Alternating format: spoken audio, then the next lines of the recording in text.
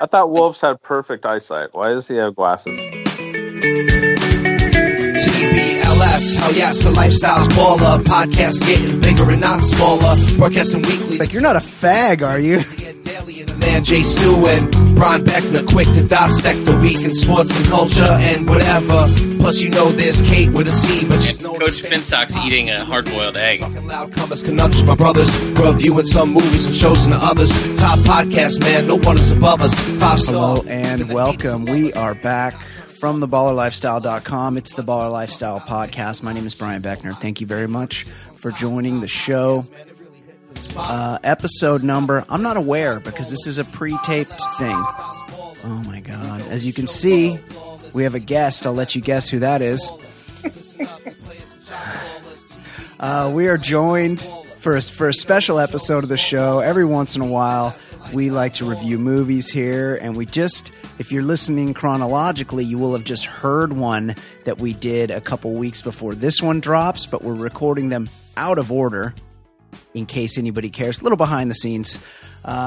This is the Teen Wolf episode of the Baller Lifestyle Podcast, where we're going to review the 1985 classic Teen Wolf. I am joined, as always, by the great Ed Daly. Ed, how are you?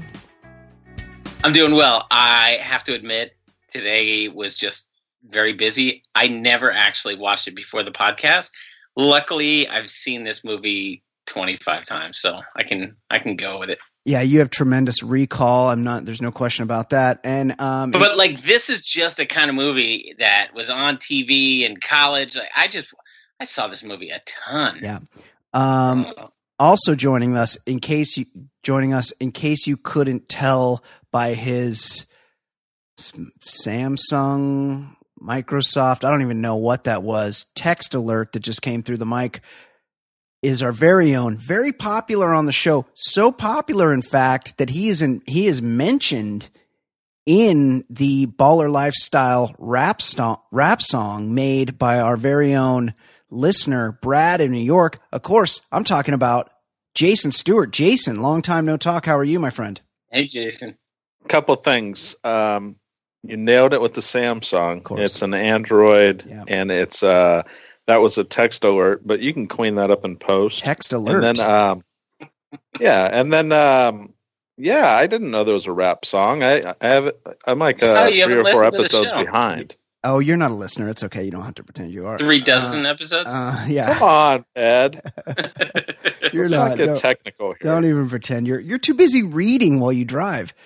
That's true. Had I thought of it before now, I would cue it up to your part. You'll have to listen to this episode because I'll play us in. I think you might appear before us in the song, right? Yeah, he's in there. He's definitely. But I think he might be the first mentioned. Yeah, he's that beloved. Top. Okay, now we've talked it up so much. I don't have it queued, but let's see if I can come up with it quickly. I don't see it here.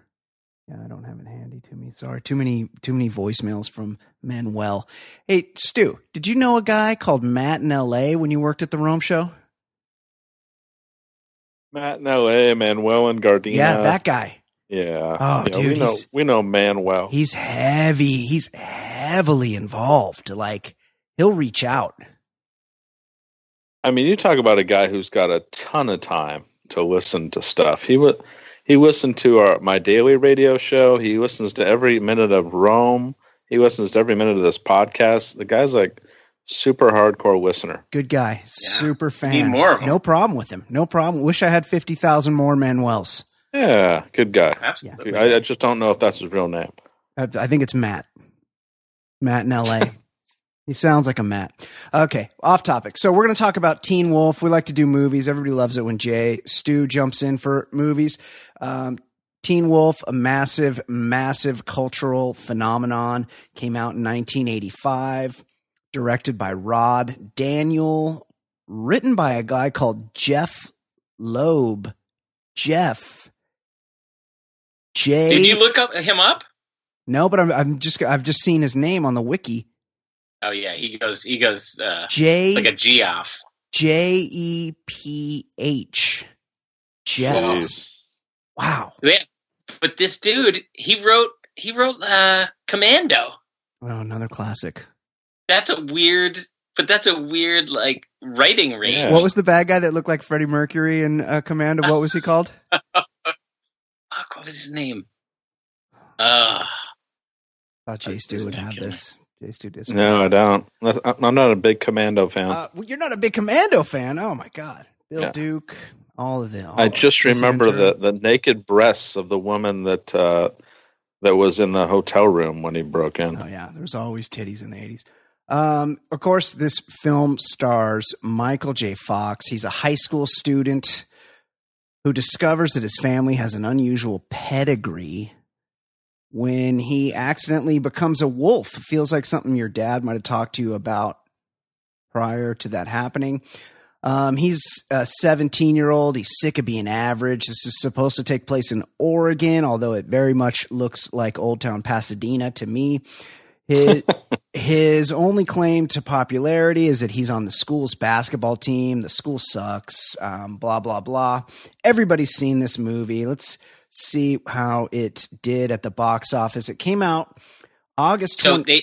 Yes. They had filmed it, I think, right after Back to the Future, right before, but like Back to the Future definitely hadn't hit yet. They were out at the same time. So Or were they out at the same time? Yeah, I had read where they filmed this first. Yep. And then he filmed Back to the Future. Back to the Future was released before this. That's right. And then Teen Wolf came out after it. In fact, the opening weekend, Teen Wolf was second in the nation, and Back to the Future was on. It's like, I don't know, however many week, and it came in first. We both have So this was the movie. to Wikipedia. Yeah. This is the movie probably because movies used to just be sold out all the time. Yeah. Because they didn't have, like, on a big release, because these movie theaters weren't 15 movies. There were like 3, a lot of them. 2. Right. So it would get one. sold out. So I'm sure people went to Teen Wolf because they're like, well, it has Michael J. Fox and it's not, and Back to the Future, we couldn't get in. Probably a lot of that going on. Yeah, absolutely. I remember seeing Back to the Future in the theater. I don't recall seeing or knowing about Teen Wolf during its cinematic run, but I did see it promptly on VHS, I believe at a friend's house, but it was probably just after it was released because I was pretty young when it happened. It came out, again, like I said, August 23rd, 1985. Number 2 in its opening weekend behind the other Michael J. Fox vehicle, Back to the Future. It grossed $33 million domestically, which is a pretty big hit for the 80s, with a worldwide gross of about $80 million. And I can only imagine that, Jay Stu, you're a big actor. You get a lot of residuals from your time appearing on shows like According to John Belushi's brother. Yep. Other stuff you've been in, Lifetime movies. You get residuals. This Teen Wolf has been in rotation on cable TV, TNT, wherever, ever since. It's never stopped running. It's always on somewhere. So I imagine these people have made a few pennies since then. Despite its commercial success, the film's critical reception was at best mixed. Rotten Tomatoes has it 47%, which would that'd be in the rotten category. Metacritic has it, quote, generally unfavorable reviews. Vincent, just doing some research on this, it makes sense that the reviews would be so poor because, like, I had read where the matriarch on Family Ties had like a Meredith child Baxter pregnancy, and they had to push this the shooting back to where they only did it. It only took 21 days to shoot, and I think the writers were given like 2 weeks to write it. Yep. And it's a movie that very much looks like it took 21 days to shoot and it took 2 weeks to write. There are a couple extended montages in this movie. It's no Rocky IV, which is essentially 5 montages, punctuated by a couple of lines of dialogue. But there are 3 at least extended 7-minute montages during this movie. Teen Wolf was first released on DVD in 2002. It's a big hit, well-known movie, a lot of stuff going on. Big star Michael J. Fox. The movie begins. I mean, all that time they spent on writing and filming. Do you think the casting was done in 7 minutes? Because the basketball scene, they just said, "Give us the first 10 guys that walk in the door." There might be one guy who's passable as high school in this entire basketball scene. That's a theme throughout the movie, and we'll get to that. And as far as the basketball skills of every single basketball player in the movie, a lot of jump on that foul shot. Yeah. The movie starts. It's a basketball game. It's like a silent. You could just hear the like heavy breathing and the dribbling, and you get an underneath shot of Michael J. Fox's face. He's bent over. He's sweating. Nostril. Yeah, he's at the free throw line, and it was a very low budget film that they put almost zero time into some of the essentials of like the 80s films, which was like there was no money spent or creativity put in the opening credits. It is a black backdrop, white writing with the the ball bouncing and heavy breathing. Yep. It was no music. Slow motion of what the scene was at the very beginning and at the end, and that was it. Yeah. So the movie starts. Michael J. Fox is at the line. He's shooting free throws, and as he's at the line, a player on the opposing team goes to line up. And if you're not paying close attention, you're going to miss it. But the dude that goes to line up for the free throw is at least 42 years old. Yeah. Oh, that's generous. Yeah. I hope to not look that old. I mean, he's balding. He's got wrinkles. He's just an older guy. By the way, for any of the younger viewers, listeners that have not seen this, it's on Hulu right now. Oh yeah, it's also on Amazon Prime. I watched it on Amazon Prime. The movie, it's a high school movie. Michael J. Fox, these dudes look old, right? Michael J. Fox is probably the most youthful looking of the 10 guys on the court. Yeah, but he was like 30 years old at the time or close to it. But yeah, he looks young. The rest of the guys also, they're not even pretending. Yeah, also 30 years old, except they do not look young. And there's not one youngish looking person in this movie. Yeah, Francis Buxton's his teammate. Right. Yeah, chubby. So the game, you're meant to understand that Scott's team, the Beavers, they're real shitty. They're getting tossed around by the other team, the Dragons. Even the mascot's just chilling in the bleachers. No energy. There's no crowd there to watch. Everybody's kind of bored. The Dragons are, despite being every single one of them being white except for one dude called Lemonade. They're doing two-handed jams. They're dropping elbows on people. They do not play clean. So much so that the true star of the movie, Coach Bobby Finstock of the Beavers, the light, Jay Tarsis, yes, goes over to the other coach and asks to forfeit. The forfeit is not allowed. The game goes on, and Scotty. Another teammate, by the way, is Quint from Can't Buy Me Love.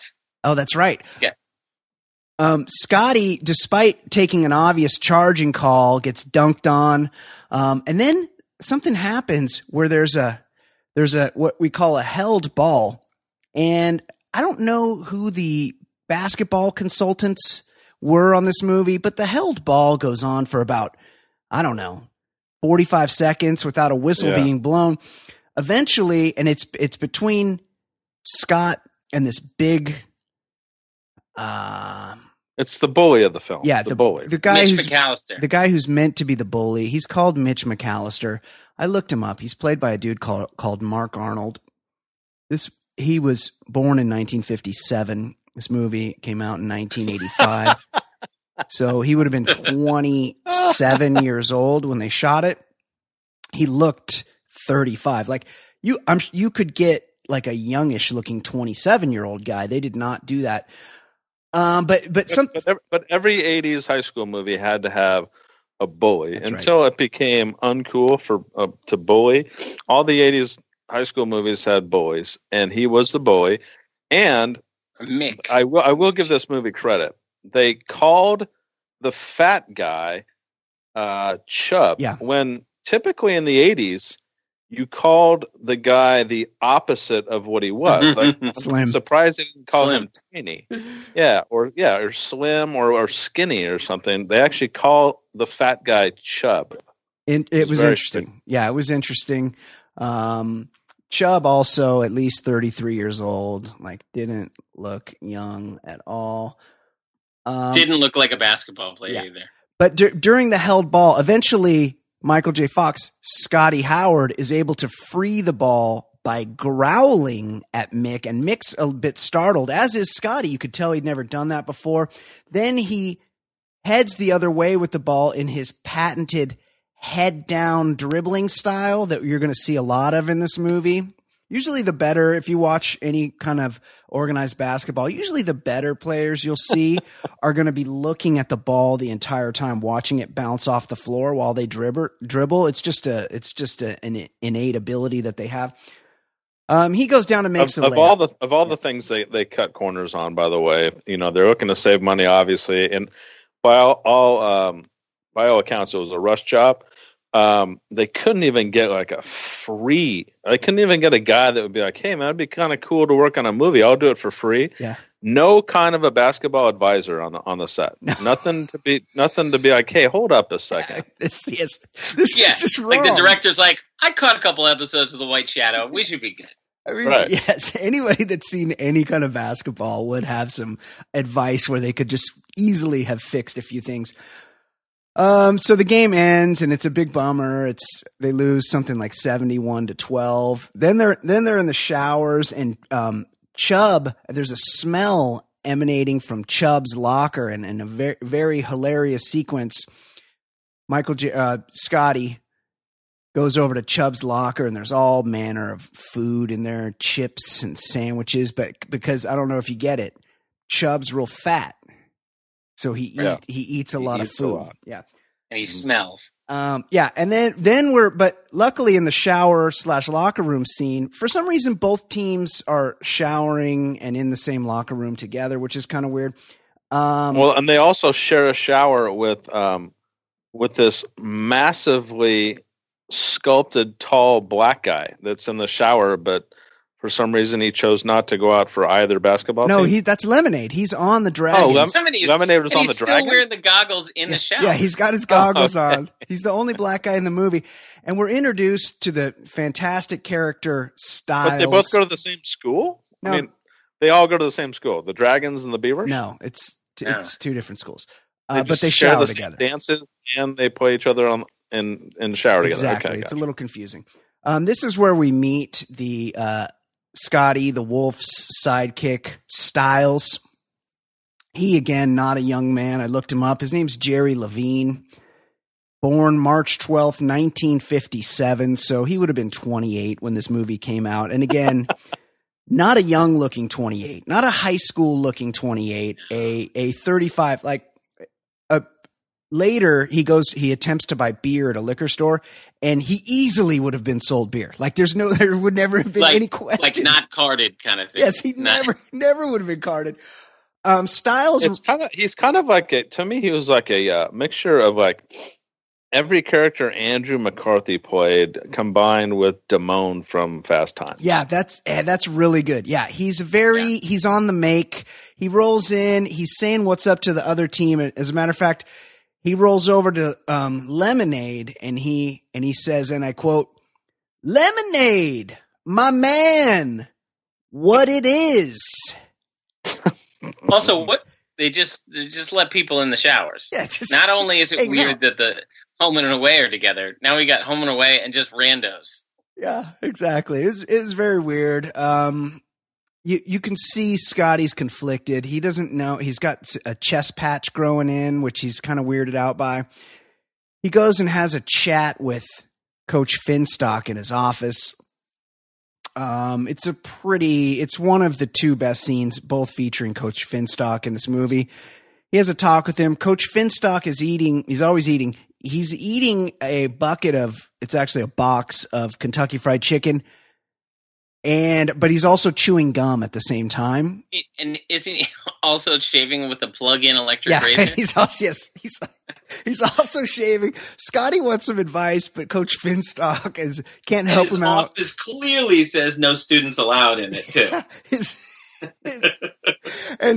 He can't really offer much advice because the IRS is on his ass. He's got a calendar in the background with like dates marked. It's the Santa Anita racetrack. Yes, the Santa Anita racetrack. That's exactly right. So there is. He's not much help. Scotty's looking for advice. He's going through something. Then he's walking home with his tomboyish friend Boof. Interesting name. I don't know. Obviously, as Jason said, they had a short amount of time to write this picture. Boof is Scotty's childhood friend. And just like every other kind of 80s and 90s teenage flick, like the supposed unattractive woman is pretty hot. Like from the get-go, I'm attracted to Boof. I'm glad you said that. 100% agree. Okay, Boof, she's got a bad haircut. But it's the 80s. And she's of the time. She's of the time. But if you can just get past that, and they dress her down, but Boof can straight up get it. Like there is no question about it. It's kind of like when they put glasses on that Rachel Lee Cook. And then they took the glasses off and she was super hot. She was super hot with the glasses. Like they're trying to do that to this Boof to make her seem like the tomboyish, like he wouldn't be interested. And I agree with Jason and Ed. She is pretty good looking. Can we back up one last thing for the Finstock? So when he goes in for advice to Finstock and he's saying he's thinking about leaving the team, and Finstock just tells him like this story of somebody else who was considering, and he was poor and he needed to get a job. And he's like, well, what happened to the kid? And he's like, oh, he's third string. You're first string.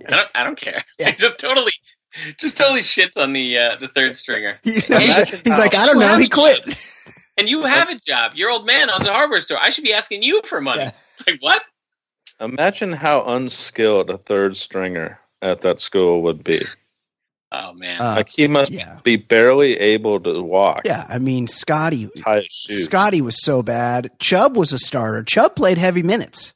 Like, Chubb was out there for the whole game. Heavily on a guy who had very low mobility. Or I don't think he made shots until, like, very end. Yeah, till the very end. He would just kind of camp out there, like, right around the top of the key at the elbow area. He wasn't, and which is weird because Chubb had a big body. You figure he could go down below and get you a few rebounds. A space heater. Yeah, something. Exactly. They end up at Scotty's got to go to work. His dad owns a hardware store, and he's there, counting the wrenches and stuff. When all of a sudden there's a piercing noise, and he looks down an aisle, and there's a kid blowing a whistle, and it's driving him crazy. So he runs over and he whacks the kid on the back of the head, and the whistle comes out of the kid's mouth, and he looks at it and he goes, "Dog whistle." Now, a couple issues here. First of all, Whistle Boy, R.I.P. I saw that I clicked the information on the side of the Amazon. Oh yeah, and whoever the kid was that played Whistle Boy, he's fucking dead. He played a prick, like a dickhead kid in a lot of stuff. I feel like he was in a lot of movies, but not anymore because he died. But also, not to give too much away, we later learn that this being a werewolf is an inherited trait that Scotty shares with his dad, and yet he's standing right next to his dad when the dog whistle's going off, and it doesn't affect the dad at all. Shouldn't he have noticed? Good point.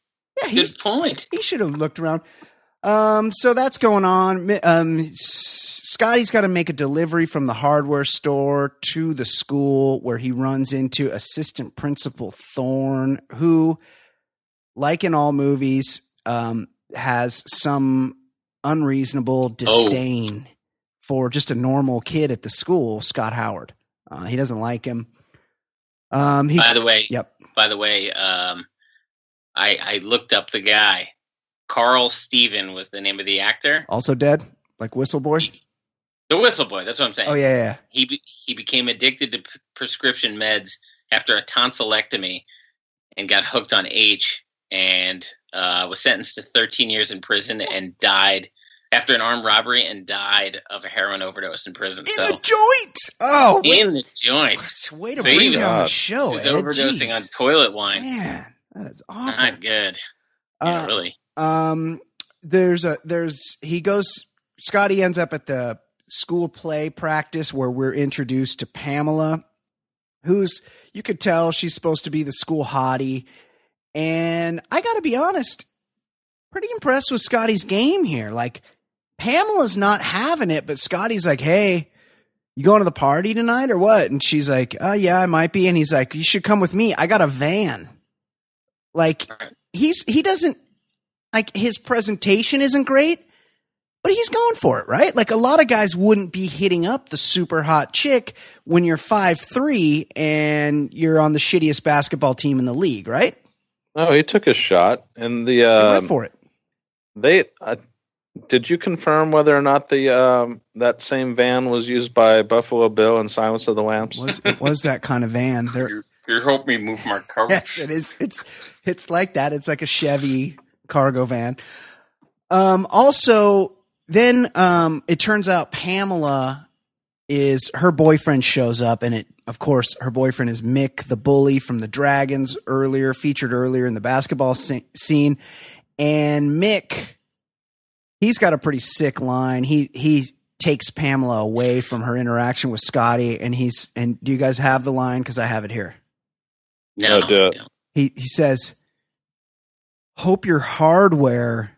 Oh, because he's standing there like holding paint and stuff. He's got stuff from the hardware store.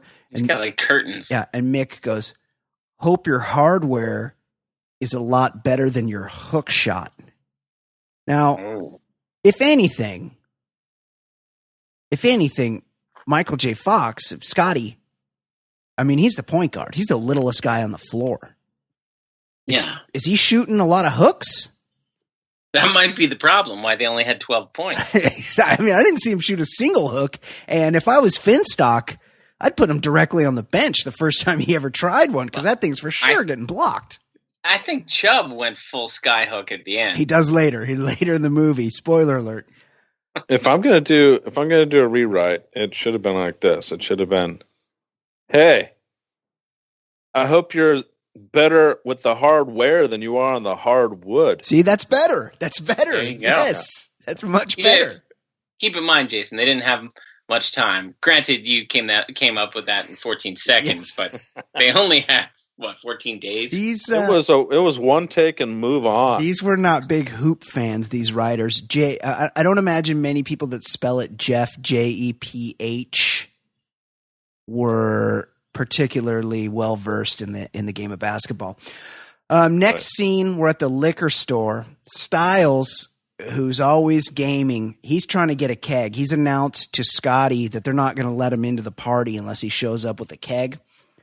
So Styles is trying to pull this move that we used to do with my buddy Steve, where my buddy Steve wouldn't shave for a couple days before the weekend, and then he'd put on some sunglasses and like he put on mirrored sunglasses. Yes, similar. Yeah, and then he would do exactly this move where he'd put on he'd like mess his hair up and he'd like look like he just got off a construction site, and then he'd go into a liquor store and grab a couple 12 packs and be like, yeah. Just got off work at the plant. Oh man, they're working us 12s over there. They're just kicking our ass. And then he would be able to buy beer with an older vibe. And Styles tries the same move, except he claims he's getting beer for the boys down at the gravel pit. That's right. I know. I don't feel like there's many gravel pits in this small town, but either way, it doesn't work.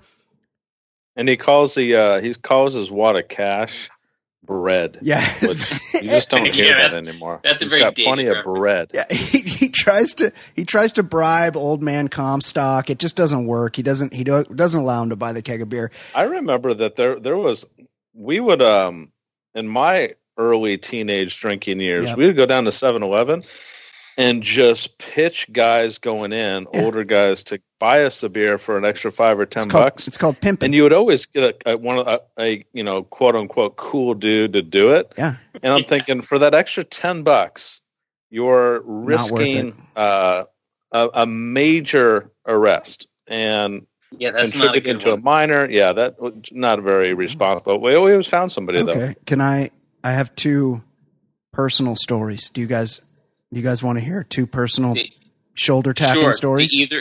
Either involve Professor Shoup, right? Didn't he get arrested for that in summer school? Oh yeah, he did. That's right. Yeah. So a buddy of mine, that did happen to him. He was walking into a liquor store and some kid hit him up and was like, "Hey, can you get me a 40?" And he's like, "Sure." And he like didn't even think of it. Entrapment. Yeah, he went in and bought the kid a 40, and the dude was a fucking cop, an actual cop.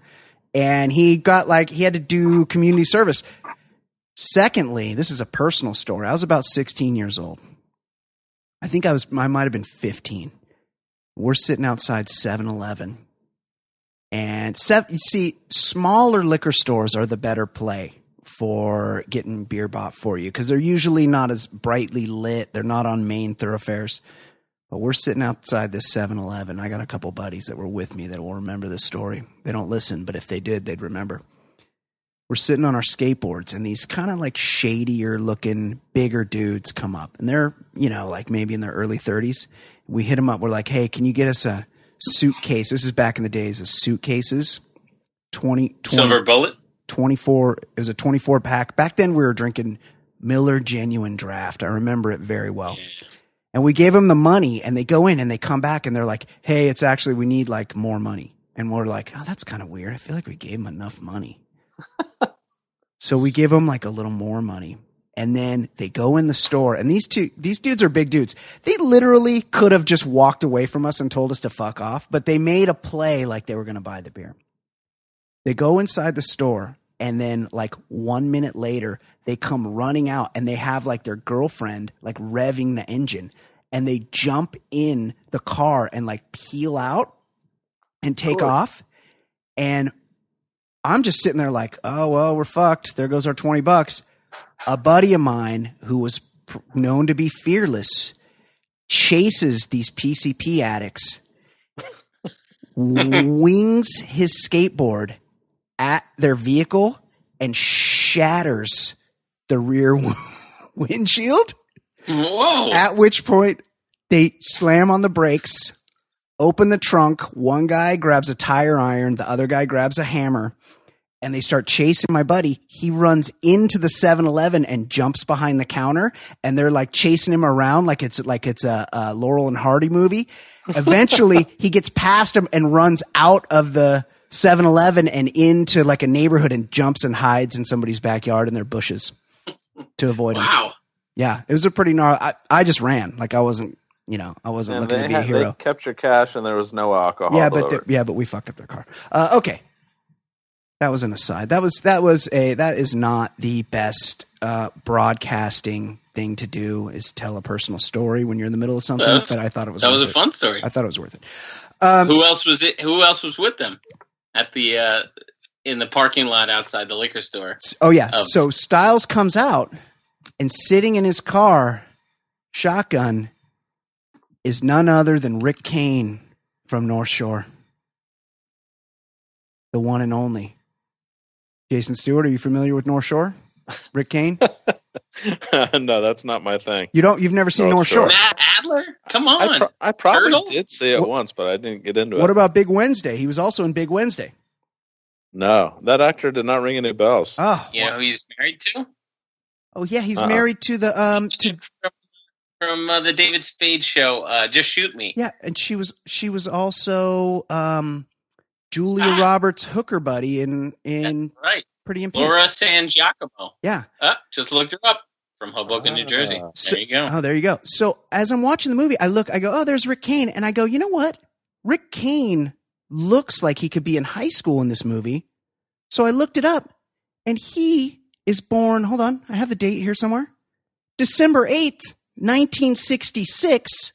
So he would have been 19 or roughly high school age when this movie came out, and yet a full decade younger than everyone else in the movie. Yes, Styles buying liquor while he's in the car. That's a no-no. Very strange. So then Styles shows up. Scotty's having dinner with his dad. Turns out Scotty's mom is dead, which it's like Bambi. Like that's always going on in these kind of movies. Did they see why, or they just kind of? Yeah, they just gloss over it. It's just they allude to back when your mom was around, that kind of thing. When your mom was still here. It's. Wait a second. Yeah. Wait, he has dinner with her? I thought they go to the party with the booze, right? No, hold on. He's at first. Oh. He doesn't have the booze yet, so they pick up. So Styles shows up and he picks up. He comes over the back shoulder of Mr. Howard, grabs something off his plate, and then flips it up in the air like you would a grape and catches it in the mouth. And he's like, hey, how's the old nuts and bolts business or something? He's like, acts all cool. Right. He's that guy. Way too at home. Yeah. If one of my son's friends just started popping grapes and talking shit, I'd be like, get this fucking kid out of here. Yeah. For sure. Like my parents wouldn't allow that guy in the house. You're a little too at home here, Styles. So they bounce, they're heading to the party. But before they leave, Scotty's having some problems and he's like scratching his neck. And he's like, hey, and this is a weird question to ask a buddy. Hey, Styles, have you heard about some kind of rash that's going around? To which that's that Vegas newscaster we were reading about. Right. To which Styles replies, no, but I know Mr. Murphy, the shop teacher, got his dick caught in the vacuum cleaner. Whoa. It's not really. Where'd that come from? Just out of nowhere. Styles is a delight. Yeah, so they head back to the liquor store. But let's get back to that joke. Like, totally. I just feel like there was something that was edited out or something. It was a complete non sequitur. Yeah. What did rash have to do with dick in a vacuum? And then he's like, then he just kind of plays it off like, I know that was really funny, but we got to get to some serious business. Like, I don't understand that joke at all. It didn't make any sense. No, it had nothing to do with the rash. And also he's like, hey, Mr. Murphy, the shop teacher?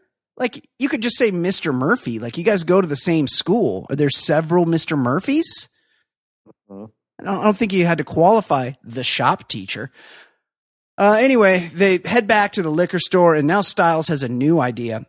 They're going to rob it for a keg of beer. He gives Scotty a squirt gun, and he's like, just put it in your pocket. In which case, why would you need the squirt gun? You could just say, hey, I have a gun, or just use your finger or something. But he gives him a squirt gun, and he's like, hey, go in there and rob the liquor store of a keg of beer, but just pay for it, but then you won't go to jail for armed robbery, which doesn't seem like a great plan. Like, I don't feel like had Scotty gone through with it, that the cops would have seen it the same way. Am I wrong there? Yeah, I think Styles is not doing any sort of pre-law studies right now because needs some work. He definitely didn't think that one through. Yeah. But I mean, think about this. Like, he says, I've already gone in there, so he's going to notice me. Go in and just try to rob the guy without needing to rob. He'll just give you the beer and you'll pay him, so it's not robbery. And I'm thinking to myself, at what juncture was this supposed to work? At what juncture was this plan supposed to come to fruition? And how was that exchange going to work? Right. He didn't think it through. But think about it. Think about it. No, I'm with you. What was Styles' plan? That Michael J. Fox would show the gun through the sweatshirt, and then the guy would say, "Okay, take the beer," and then at some point Michael J. Fox would just give him the money and walk out, and there wouldn't be any issues. Keg of beer's pretty heavy. It's not really a one-man operation to carry. Certainly not one of his size. No, Scotty's definitely size. not. Maybe if he were Magnus ver Magnuson, that'd be a different story. I bet Chubb could swing it. Maybe, but it's Lemonade, still, maybe. It might help if you had a dolly or a hand truck of some sort. I just don't feel like he was carrying a keg of beer out by himself. But alas, he did, because first, Old Man Clerk, as he's billed in the movie, is kind of a dick. Like he's like, "Hey, I want to buy a keg of beer. Here's the money." And Old Man Clerk is like, "You little bastards, come in here, think you're gonna buy some beer," and he like has an unusually harsh reaction where he would probably be like, "Sorry, you don't have ID, like, beat it," or whatever. But Scotty responds with his like wolf, he gets his ire up a little bit. Glows. Yeah, his eyes glow, and he's got like a deep, like a demon voice, and he goes, "Get me a keg of beer." And then he's like, okay, I'll get you the beer. Now, why wouldn't he just run out of the back of the store screaming and call the police? He goes and gets him a keg of beer. That's crazy. But yes. I have an actor question for Jason. You've been in different parts. What do you think of having a part named, what is it, Old Man Clerk? Wouldn't it be better if the guy's name is like Mr. Horton? Yeah, you just give him a name. Like, you could have names for everything. Was he officially in the credits as Old Man Clerk? Yeah. Yes. Old Man Clerk. He has multiple scenes too. And also, that's right, because he turns him down. Yeah. Why? I don't know. Why do they do that? When I look at the credits, sometimes. Also, he wasn't that old. Like if you looked at him when he's calling him a bastard and stuff, you look him in the face, you're like, wait, this guy's not that fucking old. I mean, I know everyone looked old as fuck back then, but he was probably like late 50s. Wasn't a super old dude. But I guess those credits, when they call people that, it's typically like fleeting, maybe like one line roles or no lines at all. He had a significant chunk of the movie. It should have had a name, and then maybe a description in parentheses or something. Jason Stewart, master thespian, he would know. He was in his late 50s. Yeah, see, Old Man Clerk. Old Man Clerk. So what else? So they get the beer. Could we point out that we're still kind of? I still don't quite know what kind of a movie this is, because they're not really going too hard on the wolf thing. There's not much of a backstory yet.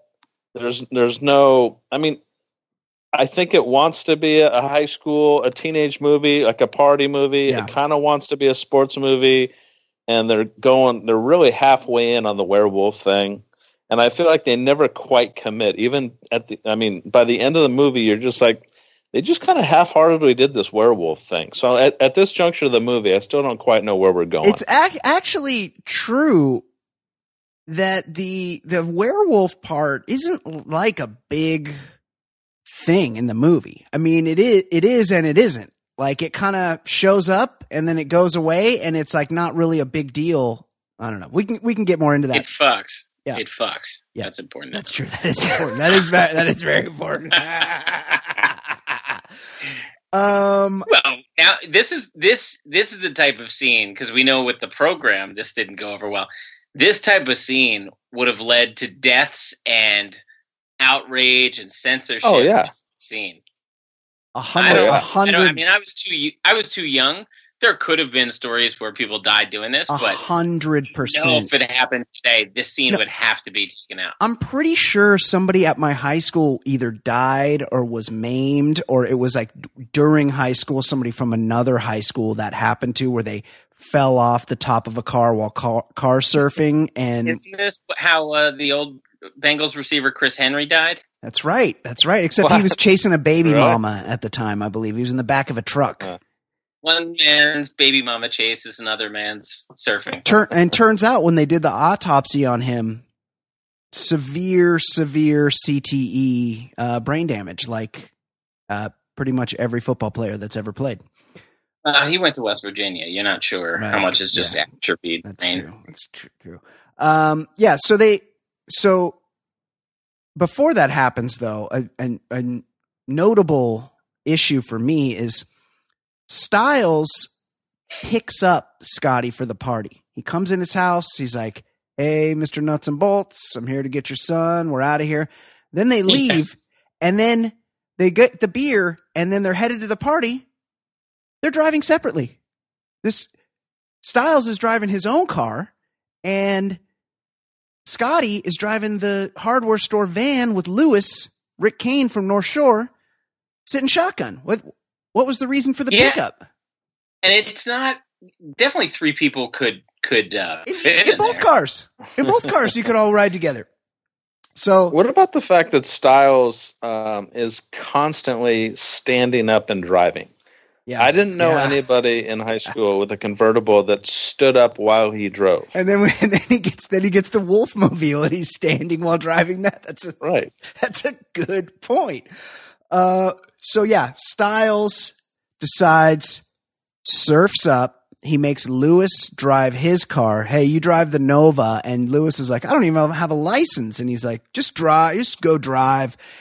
And then Scotty drives the hardware store van while Styles surfs on the roof of the van. And I have to be honest, not a lot to gain from this move, right? Like, doesn't look very cool. And also you could die. I do like when they pull up at the party, he's in the very relaxed, like Burt Reynolds in Playgirl pose. As they pull up to the party. It's a pretty boss move. Yeah. Then he slides down the hood. That is, and he's looking pretty cool. Then he grabs the keg. Then he grabs the keg and falls over, and he's not cool again. I'll give him that. They roll into the party, and of course, there's this party. This party ruined a lot of high school for me. Yeah, because I really thought when I got older, I saw this movie when I was like 9. Me too. I was thinking, God, high school is going to be crazy. Totally, because they roll in, and first of all, they're like, yeah, put your keg over there with the other 70 kegs. And then they toss them. There's a whole pile of kegs and they toss it over there like it's empty, like it's not full of beer, which is a little annoying. But then the party's going off. There's like practically nude whipped cream wrestling between, quote, high school girls. Like no one looks like they're in high school, but they're all supposed to be in high school. Everyone looks really old.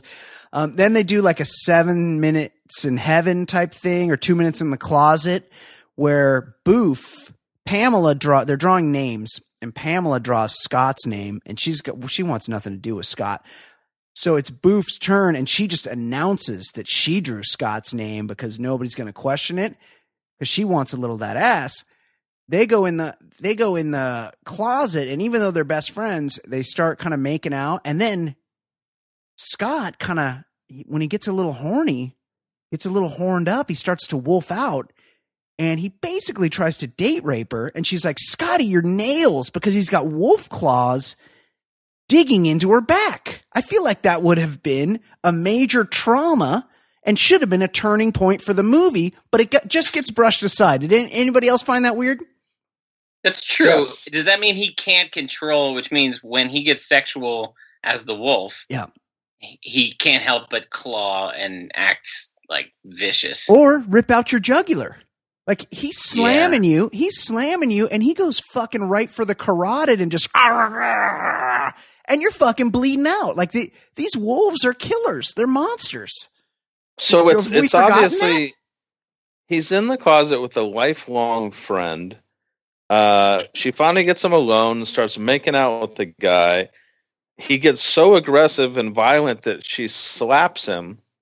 But then to your point, after they open the door to expose what's going on with the couple in the closet, she has a smile on her face, walks out seductively with sex hair. Yeah, her hair's all messed up. And a scratch in her back.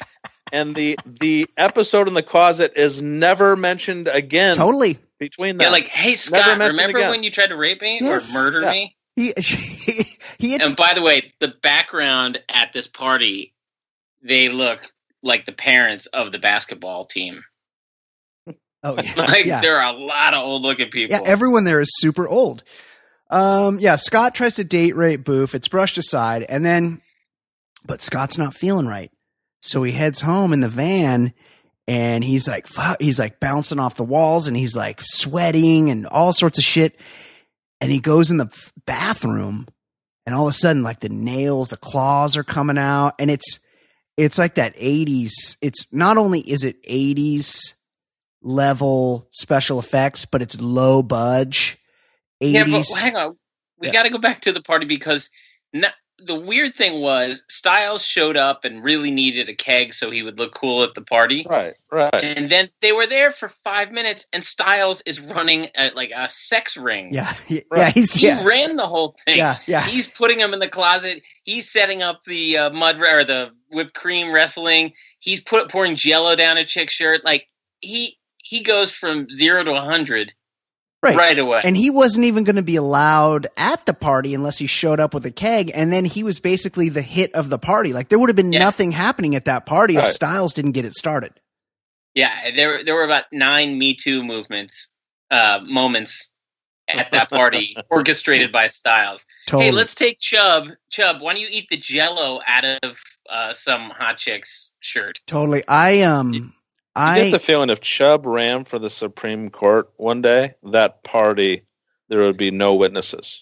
Like beer. I particularly liked the whipped cream wrestling, although whipped cream so sticky and gross after like 2 seconds. Like if it gets on your skin, it's disgusting. I would have preferred oil wrestling, like one of my favorite websites, Lubed. Jason Stewart, are you familiar with the website Lubed? It's not really all dedicated to lube. Oh yeah, I would definitely, like, if you're into that kind of thing, I would look up Lubed. Wait a minute. On the internet. You're saying a website, Lubed, is dedicated to all things lube? Yeah, there's young ladies. That's a subtle title. They're young ladies that are very well lubricated on the website Lubed, which I would suggest you go on. Okay, so yeah, Scott becomes the wolf. It's terrifying. It's in the same way that American Werewolf in London is terrifying. Except like it's much worse. Yeah, it's like it's not well done, but it's legitimately scary because it was of a time. You don't agree, Jason? I just think it was. I mean, looking back, I guess you look at the prism of 1985. I guess the special effects were great, but it's so bad. I just remember the American Werewolf in London being like state of the art and something that was groundbreaking, and this was just like half-assed. I thought. I think what that had going for it was it was in darkness. Scott was changing in a well-lit bathroom. Yeah. So they could have made it in his backyard as he was running home to make it look a little better. The transition. I don't know. Yeah. Okay. Yeah. I was freaked out by it. He was all sweaty. And then he comes out of the bathroom and he's like, "Dad, I don't think you're going to understand." And he opens the door and he looks like a freaky fucking wolf. And there's his dad, and his dad's kind of like a teddy bear wolf. Yeah, like a lame looking wolf. Like not scary. With his glasses on. Yeah, I thought wolves had perfect eyesight. Why does he have glasses? Right. Well, I think they rely on their sense of smell more. Yeah. But yeah. Yeah. And the dad's like, "Well, I was going to tell you before." And it's like, I feel like that's a conversation you have. And he's like, "I hoped it was going to skip a generation, but maybe you just be like, hey, listen, this might happen to you. Look at me right now. I'm a fucking wolf, okay? Just in case, be prepared.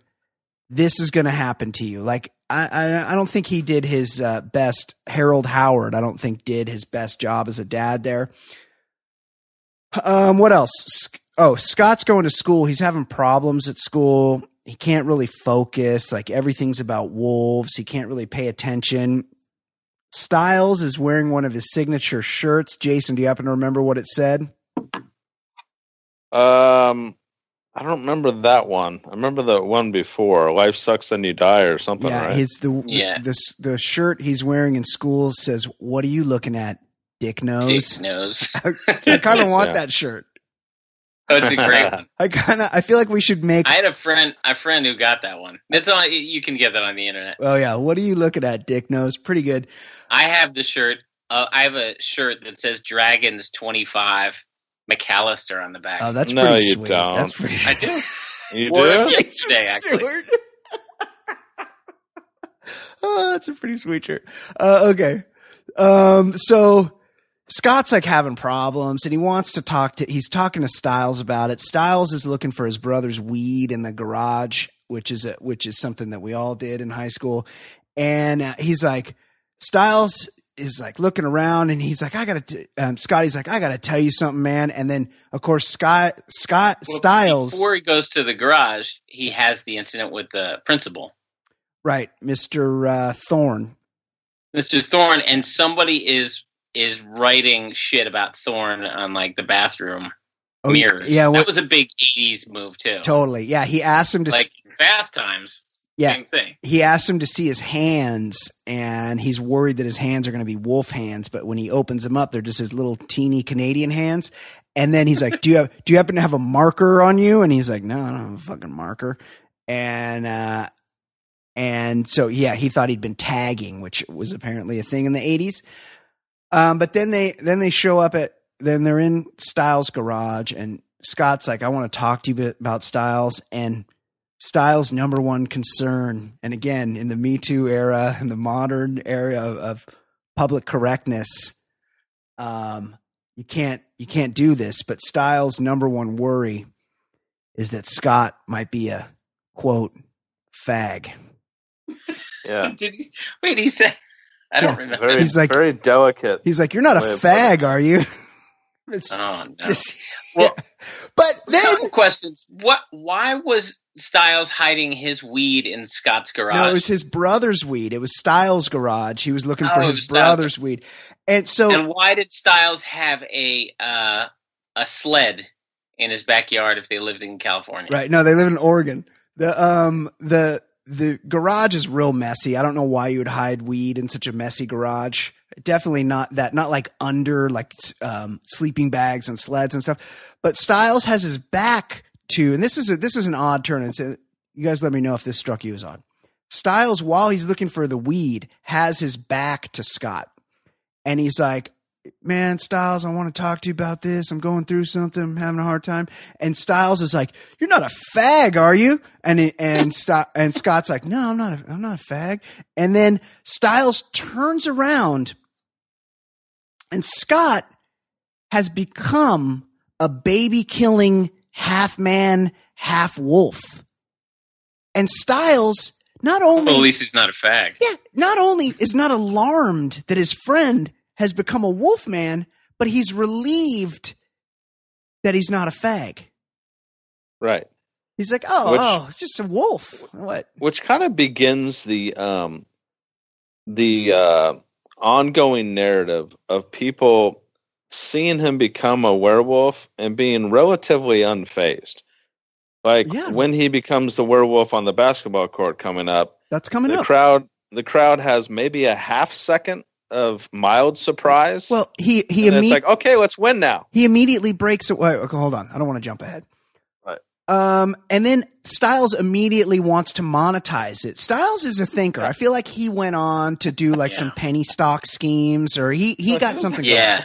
But he worked for Jordan Belfort. Yeah, sure. Because he turns around and he goes, "Oh, can you do this all the time? Like, can you do this whenever you want?" He's immediately thinking of ways he can make money off this wolfing. Then Scott goes home, and it's not strange at all that his dad is in the backyard playing a little one-on-one with Boof. Ugh, it's just a weird scene. And the dad is in a tucked-in dress shirt playing basketball, and Boof's jeans are up around her nipples. Yes, yeah. It was the era. It's a tough look. Nothing worse than having to do a sweaty activity and having the wrong garments. Yeah. on. It's really the There would worst. always be that weird exchange student in high school who would be playing basketball in jeans. Yeah, worst. Like, what's with this guy? Dude, like balls get all sweaty. It's the worst. Yes, I will Jason. say this: if they were trying to go for it, they did pretty well. And like, you see where Michael J. Fox got his basketball skills from. Yeah. I mean, this Yeah, guy's 'cause just I think atrocious. Boof's backing him down. Oh yeah, Boof's working him. She's backing him down. She's doing a little turnaround fadeaway on him. Like she's owning him. Then it's the next game, the next basketball game for the Beavers. And Coach Finstock's eating a hard-boiled egg as he's talking. Coach Finstock's eating multiple hard-boiled eggs. At one point, he asks his assistant, like the team manager, he's like, "Hey, get me some salt." Like they're sitting on the bench, and he's like, "Give me some salt." And the team manager just looks at him, and he's like, and Coach Finstock like looks him in the face and goes, "Salt." And the guy heads off to find him some salt for his hard-boiled eggs. And back to what you were saying about his confidence in asking Pamela out a couple times. And she was shitty to him both times, but he kept going. She showed up at his game. Yes, she was there. Mick was not playing. Mick showed up like searching for Pamela, but he was playing another team when he went Wolf. Yeah, and the team he was playing was equally like when he first turns into the Wolf, there's a guy on the other team trying to dribble, and he looked like an alien that had just come from another planet, and they handed him a basketball and he didn't know what to do with it and started like throwing it off the ground. The guy had clearly never handled a basketball. Like Jason, normally you're the type of actor that they say is offer only, meaning you don't audition. They just say, "Hey, we want Jason Stewart for this part. Send him the offer, and if he'll do it, then he'll do it. You don't have to audition."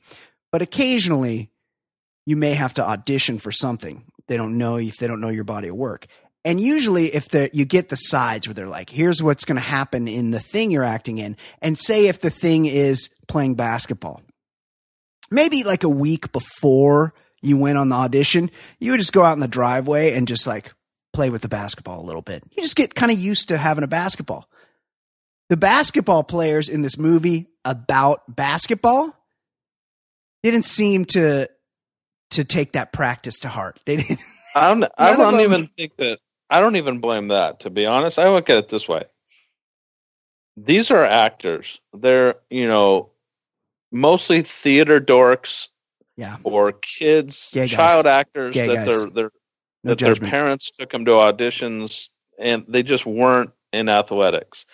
You blame the casting for not, at the very least, putting on the offer sheet, you have to have played basketball.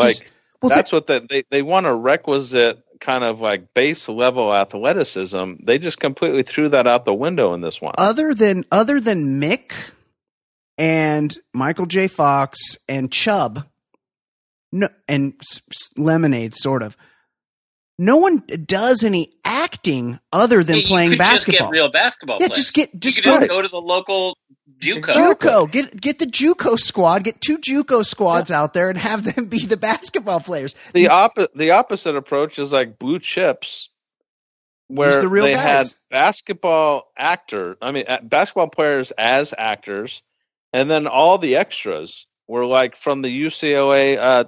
Like the Pac-12, like they just had a bunch of basketball players on the court that didn't have any speaking parts. But this is the opposite of that. Who could forget Matt Nover's star turn when he asks Nick Nolte to buy his dad a tractor? Yeah, I mean, that's the ultimate recruiting perk. Give me a tractor. He's from Indiana. He's trying to get a kid out of Indiana. I mean, something tells me that movie was written in 2 weeks as well. Yeah, also. And also when he becomes the Wolf, it's a scrum on the court. He becomes the Wolf against the Cadets. And then everybody's shocked and he's dribbling in place. And the referees still have the whistle in their mouths. Yeah. no 10-second violation because he's dribbling in place under his own basket for probably 20 seconds, and then just tomahawk. What about the 10-man pileup on the court that caused him to become the Wolf? Like the whistle would blow there. Whistle. You can't just get up when you're laying on the ground with the basketball. No. And then, holding the basketball. That's not how it works. Everybody's standing around watching him, and he's standing there dribbling, and then he goes coast to coast and two-hand dunks it like Dominique Wilkins, and everyone's like, all right, cool. There's a Wolf plan. He's immediately a hero. Nobody is freaked out that there's a Wolf. No one brings attention to the fact that someone just turned into an animal on the court. You would think as movie makers, they would feel responsible to have some people being frightened, some people being weary, but nothing. They just accepted it and went right on to basketball. Yeah, it was crazy. Francis Buxton earns his paycheck with some good eyebrow movement as he throws down the dunk. He's like, shall we? Yeah, like a true thespian. Like Chubbs is super stoked that they're going to be on a winner. And then immediately the Wolf's dominating. He's stealing the inbound and dunking it. He's making layups. He's going behind the back, coast to coast. They were clearly rattled after 2 possessions. Where's the timeout by the Cadets coach? Yes. Right? You'd be like, timeout. All right, we got to kind of game plan around this fucking Wolf. He was from the Phil Jackson school of just sitting on your ass and not calling timeout. Just let him work it out. Let him figure it out. So the one guy that they hired that actually had basketball skills was Michael J. Fox's body double.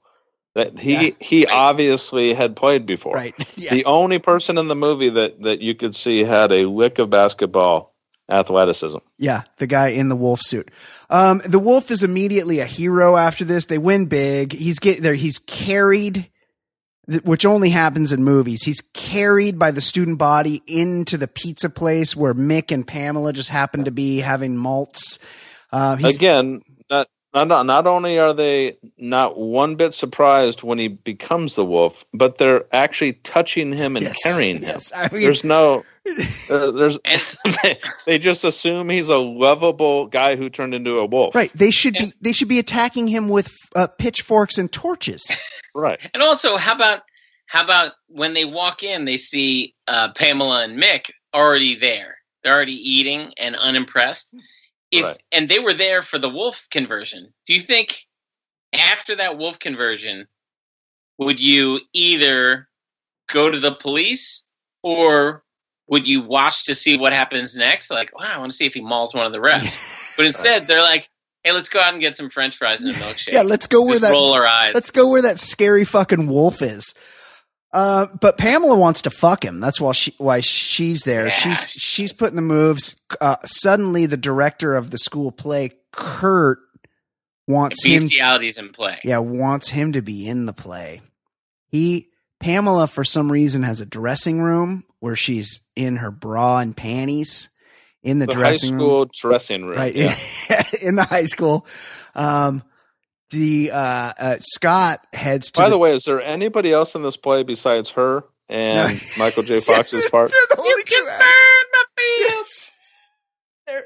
actors. They're the only 2 actors. Yeah. He goes. There aren't even like stage hands. It's just the director and the 2 actors. That's a good so there are no auditions, or they already had auditions. He goes to her dressing room where she's changing. Hold on, I'm making a note of what Jason just said. Well, they're okay. So they're changing in the dressing room, and like Michael J. Fox from the very beginning is blowing off his longtime, brunette friend because he wants to have sex with the blonde. Yeah, and is so 80s. It's complaining that she won't give him the time of day, and why doesn't she even look at me? And the second she does become seductive, he becomes a little pussy. Well, yeah, like you've been asking for this the entire time. In fact, we just made the comment earlier in the movie that you kind of took your shot and offered to give her a ride to the party. Now she's coming on to you, and you become a complete coward. Yeah. Well, she goes, what? So what makes you become a wolf? And I mean, this part's kind of hot, I got to admit. she's like, what makes you become a wolf? And he's like, just, when I get worked up. And she's like, what gets you worked up? And then she mounts him. And then she wants to fuck an animal. Yeah. It's bestiality. Like she doesn't want to fuck Scott Howard. She wants to fuck the fucking wolf. And we find out an important detail because they're going at it. Then they show you the principal walk into his car. And what does the principal learn? He learns he's a loud comer. Yeah, that's true. Mm-hmm. The Teen Wolf, Scott Howard, loud comer. He's a very extremely loud comer. Hold on, I don't have that. Even the loudest of comers. Hold on. Even the loudest, you wouldn't hear them from outside of a school building wall. Like David Spade does not come this loudly.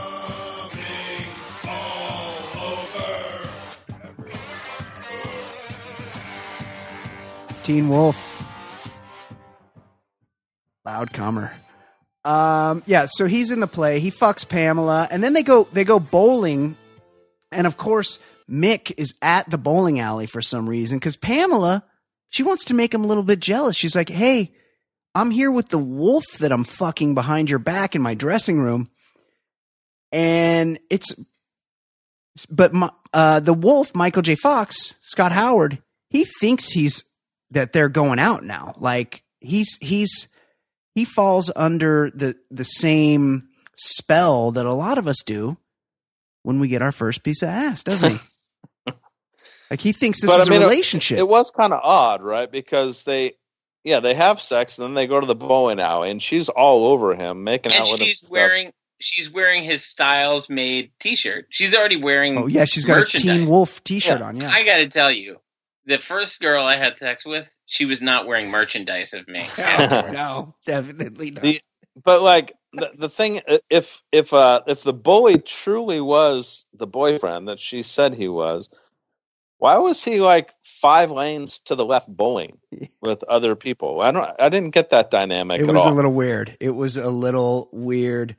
But this at this point, I think we learned something in the movie, and I'm not sure this is clear to everybody. But they're at the bowling alley, and Mick's like, "I'm not afraid of you, freak." And it makes sense to me. Like Mick is the only guy in the movie, and sort of Lewis, but it's not shown, Rick Kane from North Shore. Mick is the only one that has a normal reaction to somebody becoming a fucking wolf in high school. Right. And he's actually my question to you guys. He's the victim too. Yeah. Is Mick the true hero of Teen Wolf? He might be. He might be. Until he violates the rules under the foul for the foul shot. Yeah, don't spoiler alert. But I will say this. In the bowling alley, the wolf ends up hucking a bowling ball. Where's it go? And Mick is such a schizophrenic, though. He's still undeterred by the potential mauling and death that he might suffer. Like he makes to cause that. He makes a "Yo Mama" wolf joke. Yeah, like how is he so certain that this guy that turned into a wolf won't kill him? Now, hold on. Walk with me down a road here. Mick says to Scott, the wolf, he goes, I'm not afraid of you, freak. He goes, in fact, I knew your mom. I caught her eating my chickens until, and then he says, then I shot her with my shotgun. And then he throws the bowling ball. Is it possible that, because Scott's mom was afflicted with this too as well, is it possible that Mick actually did kill? Because Scott's mother has passed away. We don't know how she died. Was she killed while raiding Mick's chicken coop? Is this maybe a plot line that got edited down in the movie, a direction that they wanted to go that they ended up not going? What are your thoughts? It's such a silly drive-by. It's just such a silly drive-by line. Because why else would it be there? it entailed a backstory and it entailed a resolution. Yes. At no point after the wine or before the wine was it explained. Did we ever know what happened to the mother? No, it was only inferred that she was gone. Weird. And we could take it one step further. Was this why Mick was unimpressed? Because he already knew he was Wolf. Yes. He knew his family lineage. There's a direction this might have gone that could have made it a much different movie. But that's what I'm saying. Like, I don't know. You go Twilight, you go Wolf, you go whatever werewolf, Dracula plot lines.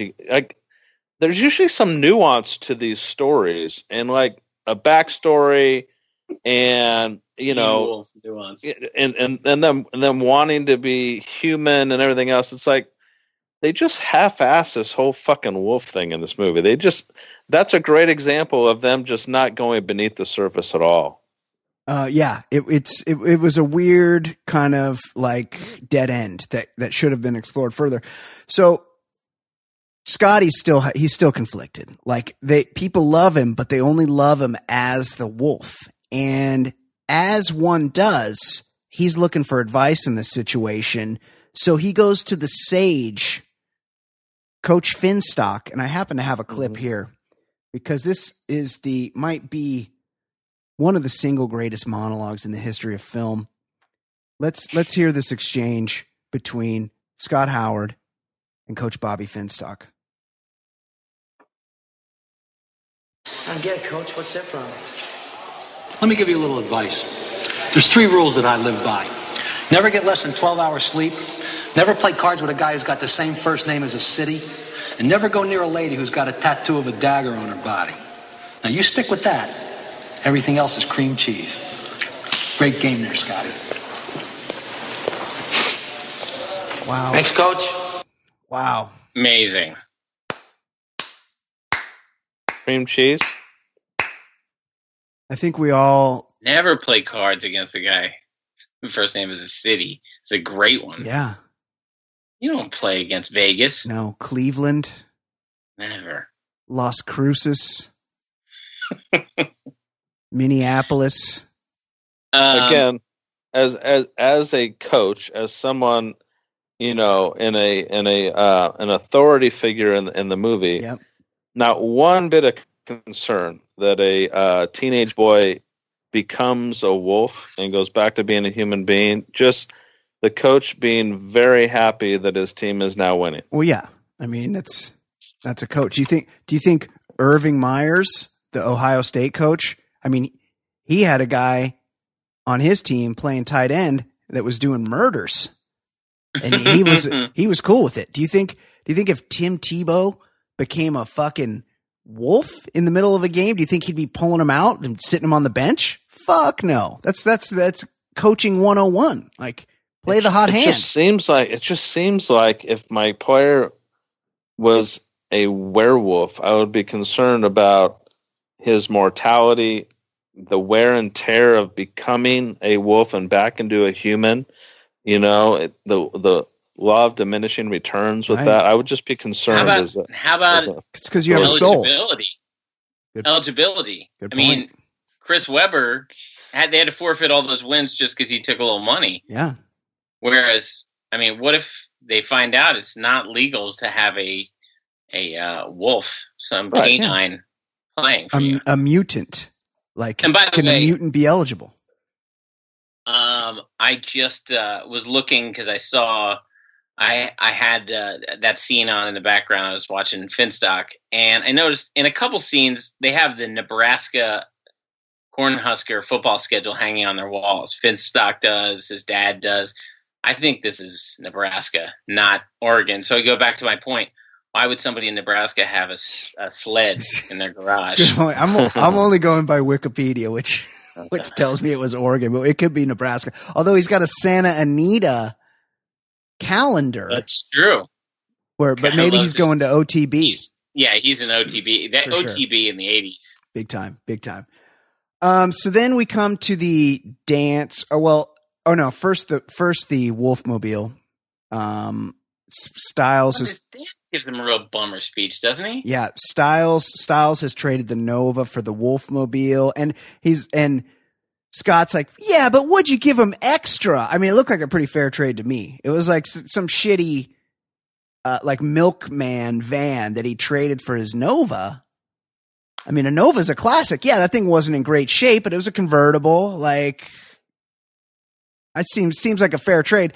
But it turns out that Scotty had to do some like promotional work. It was implied for the car dealership, which would be something that Styles would have worked out. Lewis is avoiding Scott. Scott's like, "Hey, let's go Surf's Up or whatever." He's like, "But let's pick up Lewis first." And Styles is like, nah, he's like, Lewis, he's busy or something. And Scott's like, Lewis is avoiding me, isn't he? He's all bummed out. Again, Lewis, one of the heroes of the movie, somebody that's really freaked out that their friend becomes a werewolf all the time. Yeah, he played it well because it's a little odd how Mick wasn't afraid of him because he was a fucking wolf. That would be terrifying. Mick, yeah. I mean, Lewis played it the way you should. He was creeped out and a little nervous anytime he was around. Well, Mick might be the hero of the movie, but he also is probably a sociopath because Lewis announces that he's 20 years old and the only reason he's still in high school is because he did time. So Mick is capable of some shit. He would be the kind of guy that wouldn't be afraid of a werewolf.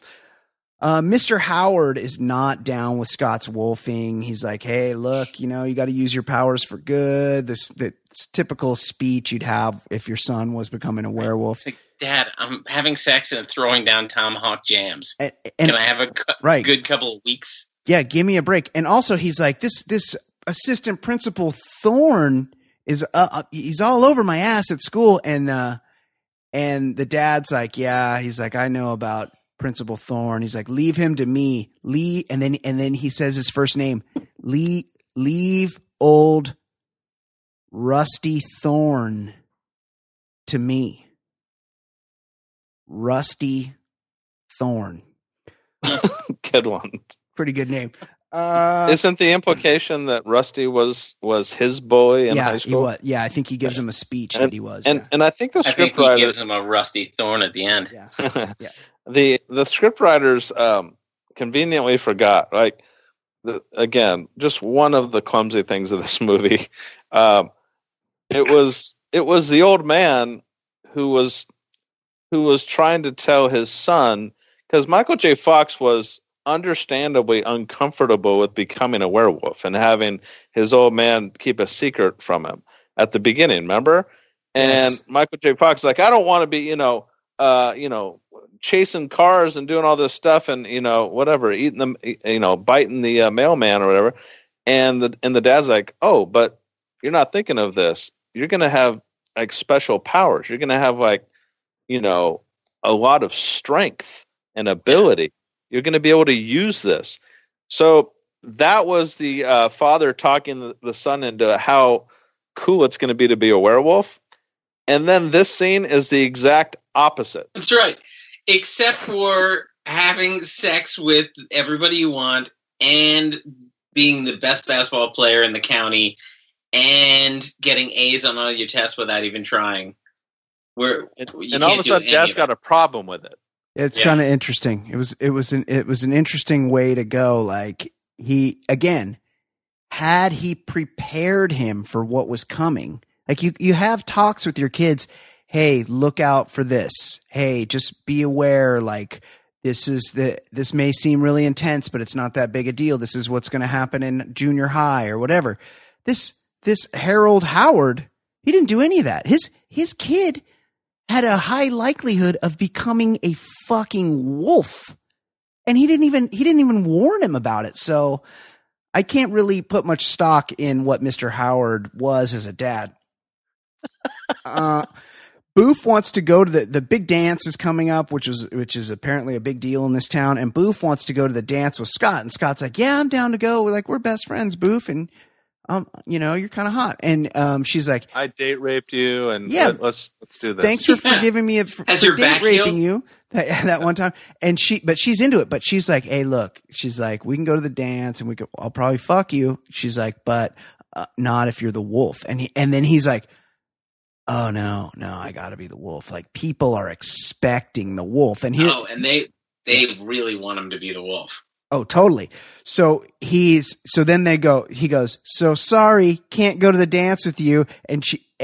He's like, but save me a dance. And she's like, oh, of course, you big lug. And it's like all fine. So why couldn't they, if she's going to dance with them anyway, like why couldn't they just ride in the same car to the dance?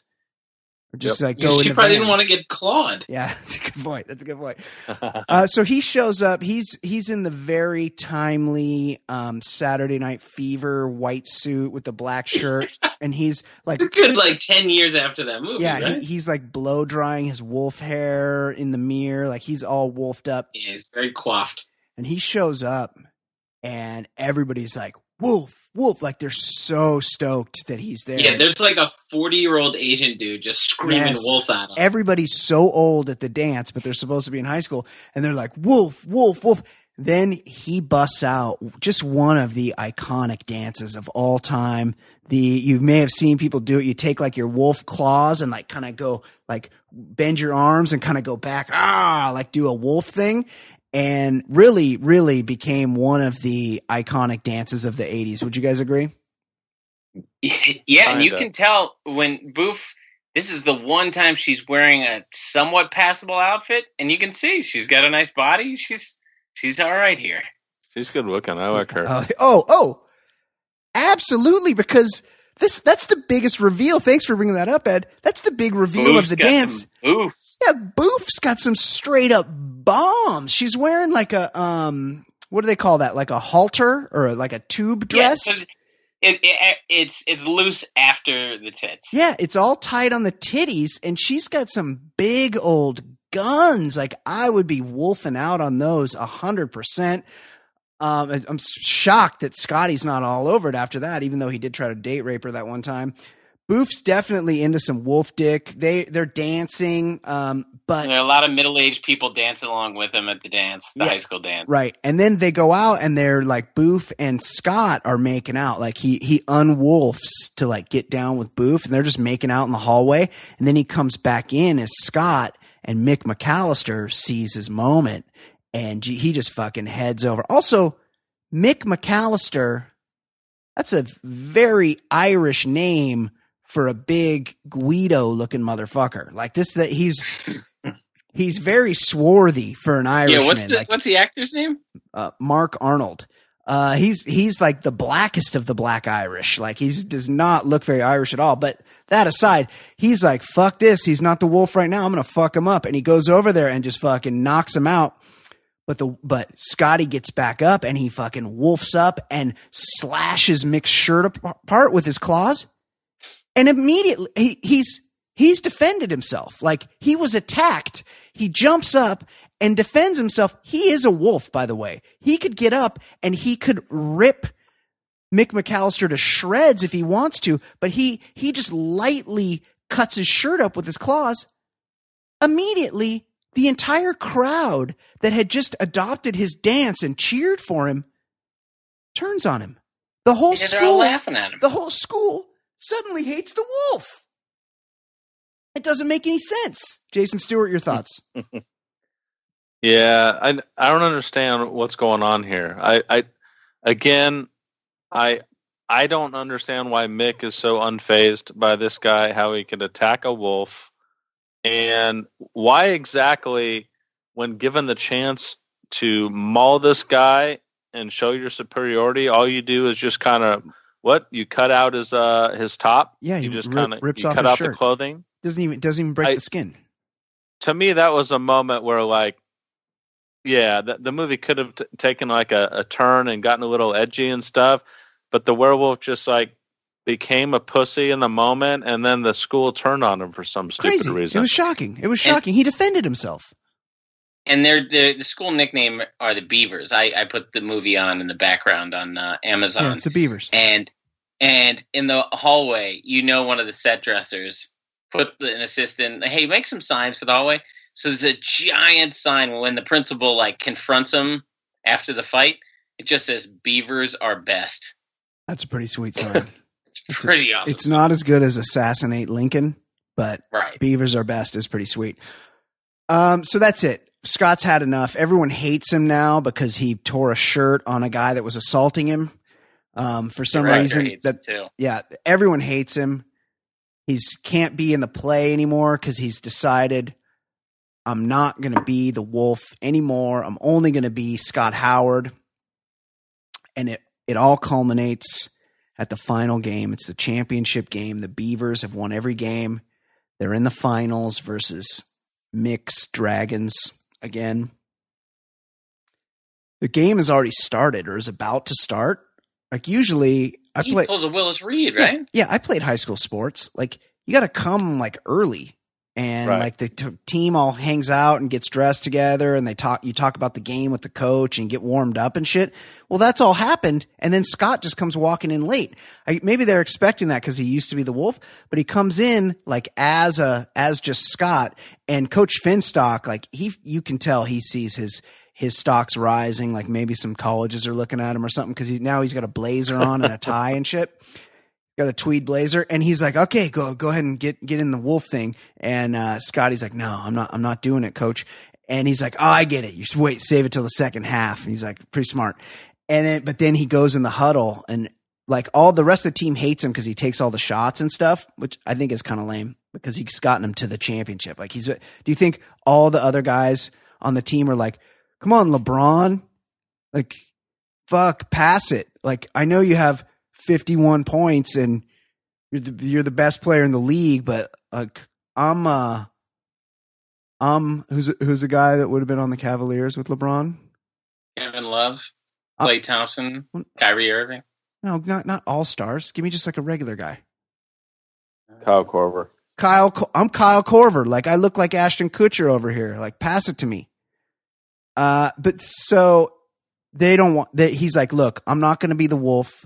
And he's like, "I think we can win anyway." And everybody's like rolling their eyes and shit. But he's like, "Fuck it." Like, he's like, "Let's go play as a team or whatever." And meanwhile, the Dragons are like throwing shoulders and fucking like doing like football plays and not getting called for fouls or anything. They're like throwing guys down and punching them and stuff. And it's no big deal. And for some reason, despite the fact that all they've done all season is stand around and watch a Wolf score all the points, the Beavers have miraculously learned how to play as a team. It doesn't add up. So, none of it adds up. So you have a much worse player in Michael J. Fox as just a regular human. Yes, you have a team that has been resting on its laurels for most of the season. They actually show scenes where guys are like eating apples on the court while the Wolf takes over. So they're not just eat. Yeah, they're not getting they're not getting better reps. They're not becoming more like that's again one of the things that this movie just completely lacks is any kind of like connecting the dots. Like, why would this team all of a sudden be better in the championship game? What made them great? They didn't even show any kind of a ramp up to this game. It was completely out of nowhere that this team was able to compete after the first scene showed them as one of the worst basketball teams in the history of mankind. It was a shocking evolution for this team, to say the least. They're playing as a team. Chubby is knocking down undefended set shots from the corner because they're like, Mick's just like, "Shoot it, fat ass," and he's like, not shooting a chest shot and knocking them down. Nobody's defending Chubby. Scott is going coast to coast, staring at the ball the whole time he's dribbling and making layups despite everybody being normal height and him being really small. Mick so the game's close. And actually, there are a couple guys like 45 on the Beavers has some skills. Where's he been all season? Where was he when they were losing 71-12? That's what I'm saying. Was he hurt? That's what I'm saying. Yeah. It's the same team, but somehow these guys have become better basketball players. Right, like 45 can play. But Chubb logs full minutes. Oh yeah, you never see a scene where he's on the bench. He makes just a full upper body hook shot where he doesn't even like turn at all. He just goes and throws it over his body and it goes in. He's unconscious. Is that to shoot it, fat boy? No, that one was a chest shot that he made from outside. But they're playing well. It's close. It's coming down to the wire. Mick assaults Scott to get his fourth foul. Just like fucking hammers him. Mick must have had 6 flagrant twos Yes. in his team. Yes. It's crazy. It was a different He time. throws bows. This was like the Kermit Washington era of basketball.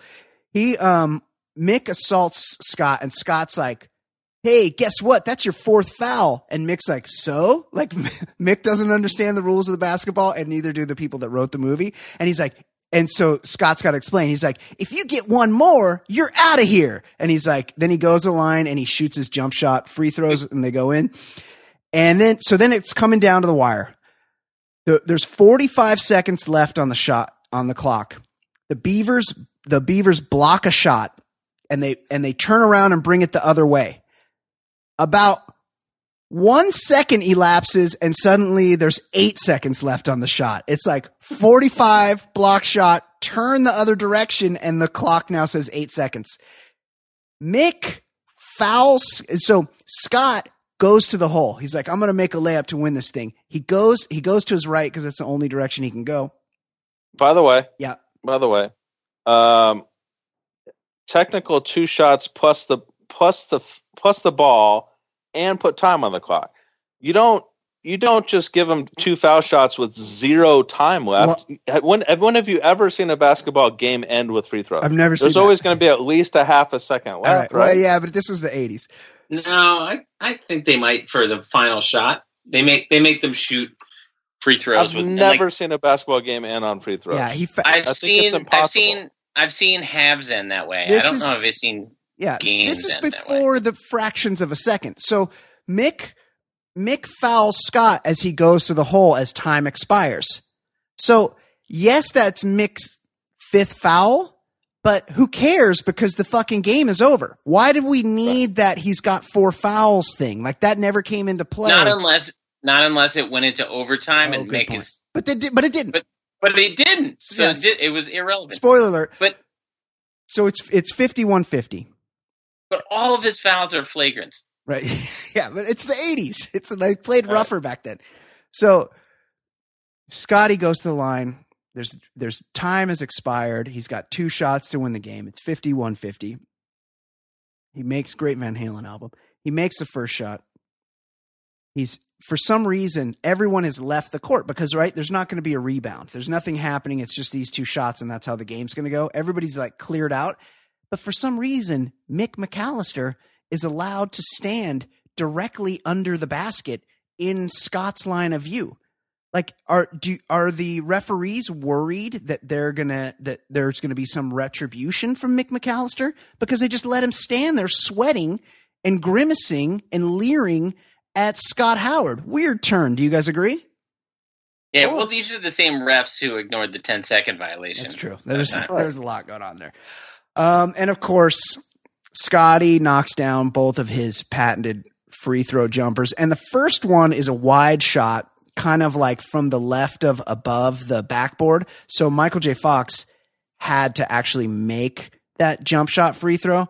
How many takes would you guys say that it took him to knock that one down? I would say like in the 15 to 20 range. Yeah, because he clearly had never shot a basketball. Never. He had seen what a jump shot looks like, but you don't need to take a jump shot from the line. Right. He's a tiny little Your actor. heels barely need to leave the ground. Right. He's a tiny little actor from Canada, and he was shooting jumpers from the line. And despite the fact that he was just acting like a basketball player, nobody could say just like, hey, just do that shot without jumping. Just do what you did, but don't do the jump part. Anyway, he knocks them both down. Everyone loses their shit. Pamela's like, I want to fuck again. And he just pushes her right out of the way and goes over to Boof with her big old bombs, plants one on her. And that's how it ends. Roll credits. Hang on a second. What? One of the great joys of kind of when you're a kid and you hear like this myth about a movie. I remember renting it from the video store. And every subsequent viewing, right at the end, when everybody gets out of the crowd, everybody goes to go storm the court.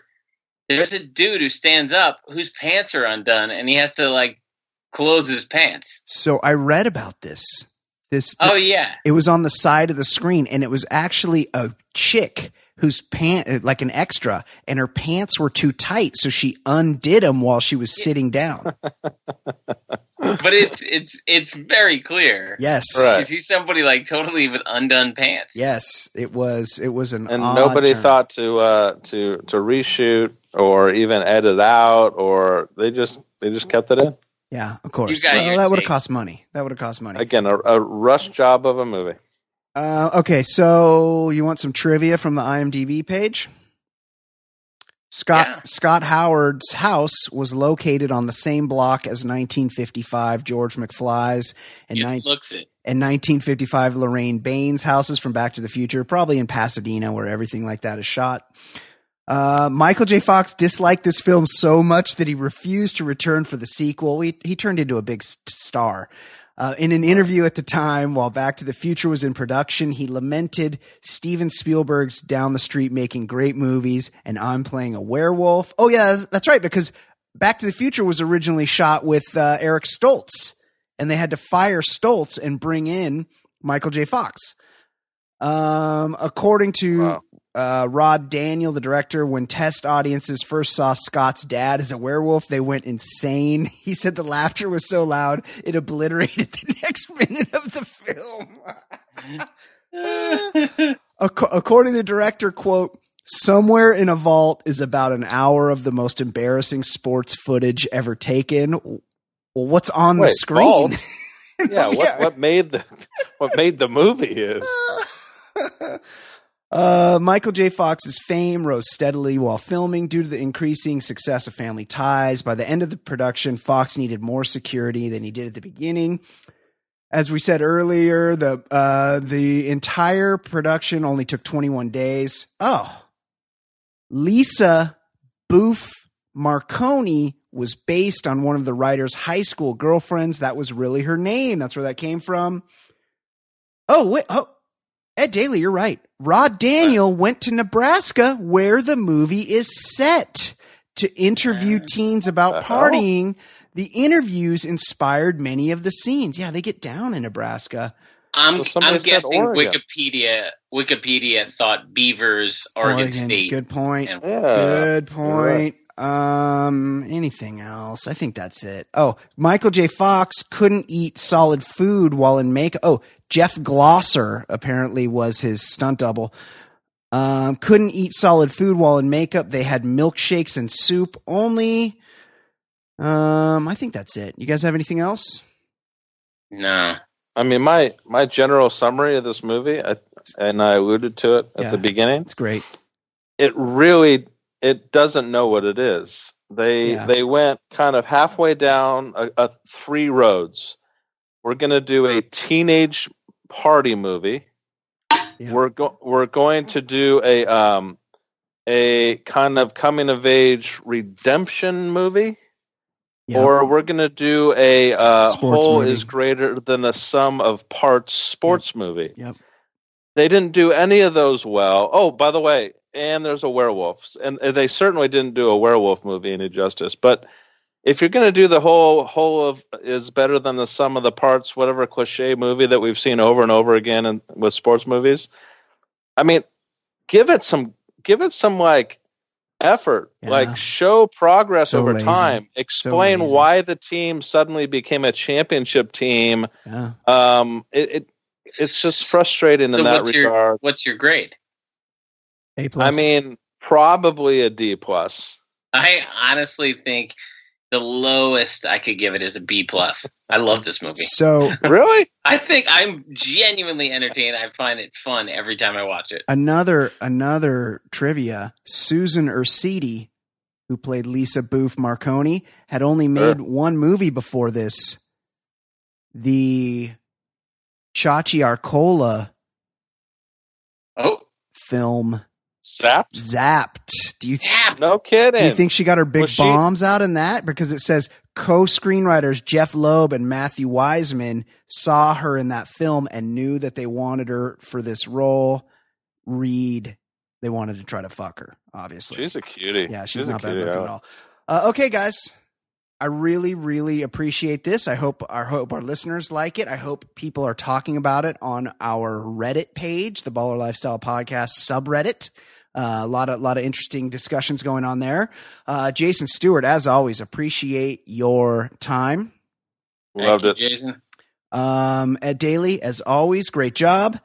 For Ed Daly, for Jason Stewart, my name is Brian Beckner. This has been the Baller Lifestyle Podcast from theballerlifestyle.com. We'll see you next week. We'd much rather talk about dicks a lot. Shit's so hot, man, you know the shit's on top. Top podcast, man, it really hits the spot. Listen up, you players and shot callers. TBLS, the Lifestyle's Baller. And you know the show is so flawless. TBLS, the Lifestyle's Baller. Listen up, you players and shot callers. TBLS, the Lifestyle's Baller. And you know the show is for all us. TBLS, the Lifestyle's Baller.